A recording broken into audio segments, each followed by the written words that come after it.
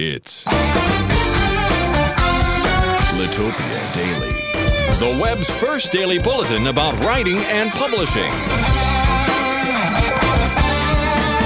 And now, here's Peter Cox.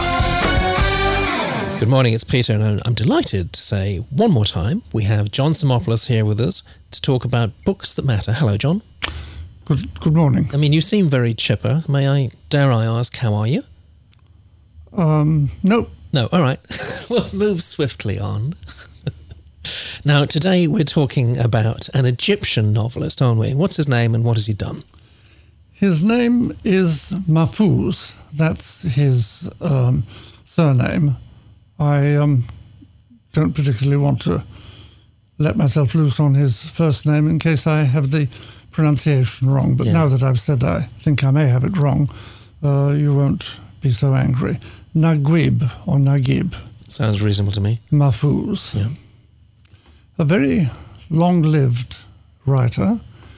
He got the Nobel Prize in his 80s.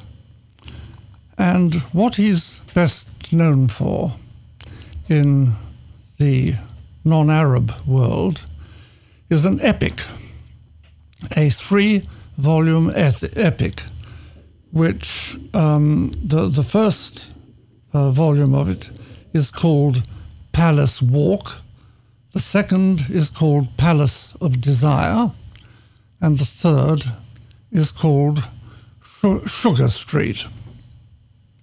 Now, I'm going to do something slightly outrageous here. I'm really putting this in front of you, this obviously very great, very long, very demanding, very exciting, very memorable book, in order that you should read another book. Mm. And I'm not going to tell you what that is until you've been kind enough to let me have my little say about the trilogy that I've just mentioned. It strikes me that many great epics, I don't mean epics in the sense of sort of people riding on white horses as to war, but epics in the social sense, like John Galsworthy, for instance, the Forsyte Saga. Yep. Are fundamentally flawed.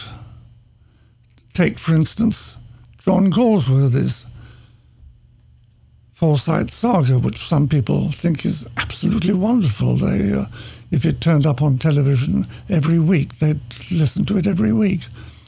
I can't stand it because the people, apart from having irritating sort of middle-class Hampsteady first names, what are they thinking about? What's worrying them? What's getting at them? Their wills, their friends' wills, their aunt's wills. Yes. Well, that's not great stuff. And now I shall be even more outrageous.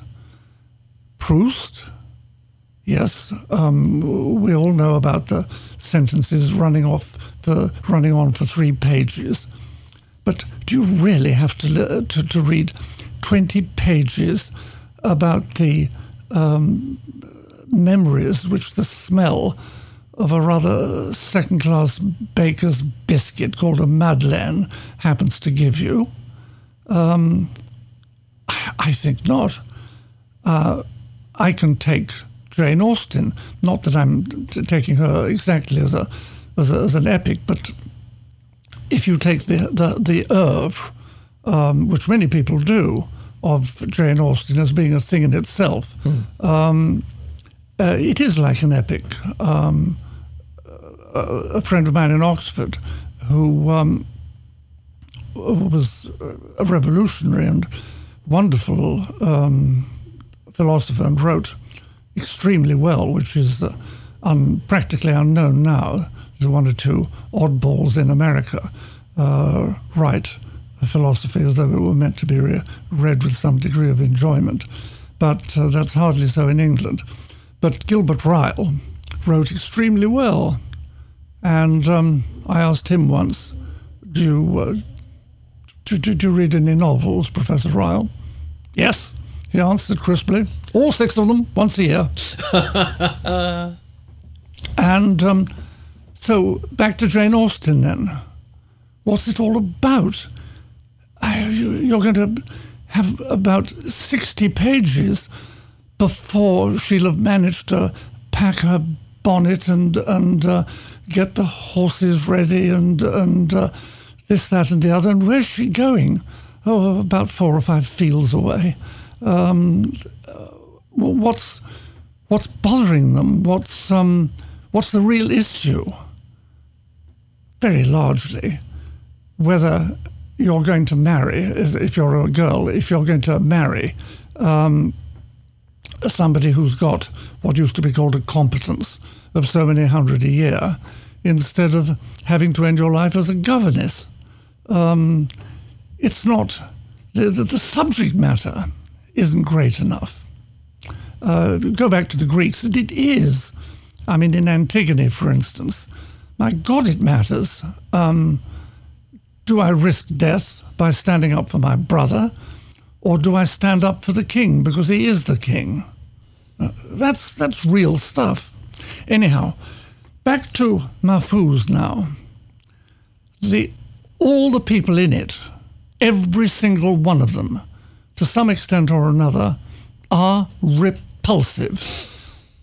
They are awful. I would not want to have a cup of coffee with them, however good the coffee. They're terrible. The main character, who is a shopkeeper, whom Mahfouz delineates without any spite, but without pussyfooting in any way, is a monster, nothing less than a monster. He goes to bed with the same loose woman that his own son goes to bed with. When his son rapes one of the servants, he sends the servant off back to some appalling desert or wherever it is that she came from, as though it were her fault, because he was a great big ox of a man, the son, and so for that matter was the father. When he goes to Port Said to buy some stuff for his shop, his little son, aged about 9, persuades the mother to go out literally round the block, the main point being to go to a place of pilgrimage, religious pilgrimage, Islamic pilgrimage. When he finds that this is so, he is so furious, because she is not meant to leave the house, she's meant to stay in the house, that he sends her back to her mother for about 9 months. Absolutely appalling people. So, now I come to my little bombshell. Do read it if you've got the stomach for it. It is very good. You will understand a lot, and it won't be very nice what you understand about Islamic society. But if you want a shorter version, read something by an entirely different author, also Egyptian, and it is called The Yaqubian Building. Oh, yeah.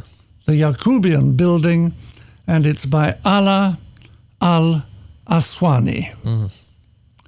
And he's a dentist, and I can only say that if he's as good at pulling out teeth and filling them as he is at writing a novel, I think I really might go to Cairo for my next dental appointment. Yes. It is a marvelous book. It is panoramic. It is very hard-hitting. It is much more graphic, much more graphic and more disturbing than a very good film, English language version, than a very good film that has been made of it. but it will give you the taste, the feeling of the hypocrisy and the corruption endemic in society, in Egypt, and I dare say in a great many other places. I am not being Islamophobic. If Mahfouz and Al-Aswani had written about what went on in Spain or England or America, I would be equally strong and equally admiring of their work. Let me just ask you one question about this. So Mahfouz, I think that's a fascinating comparison, by the way, because it's a very contemporary book, of which I think many people will have heard, The Yacubian Building. But as far as Mahfouz is concerned, not widely known, I don't think, to most Western readers, although, as you say, he did win the Nobel Prize for Literature. A book populated by pretty unpleasant characters. So we're talking about a trilogy here, and reading 3 books is quite a commitment as far as any reader is concerned.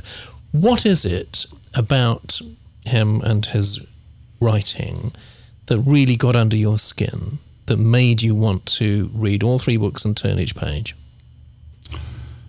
Story well told, and is there no limit to the hypocrisy and the cruelty and the blindness of these people? The answer is no, there isn't. And the characters jump off the page. Oh, yes.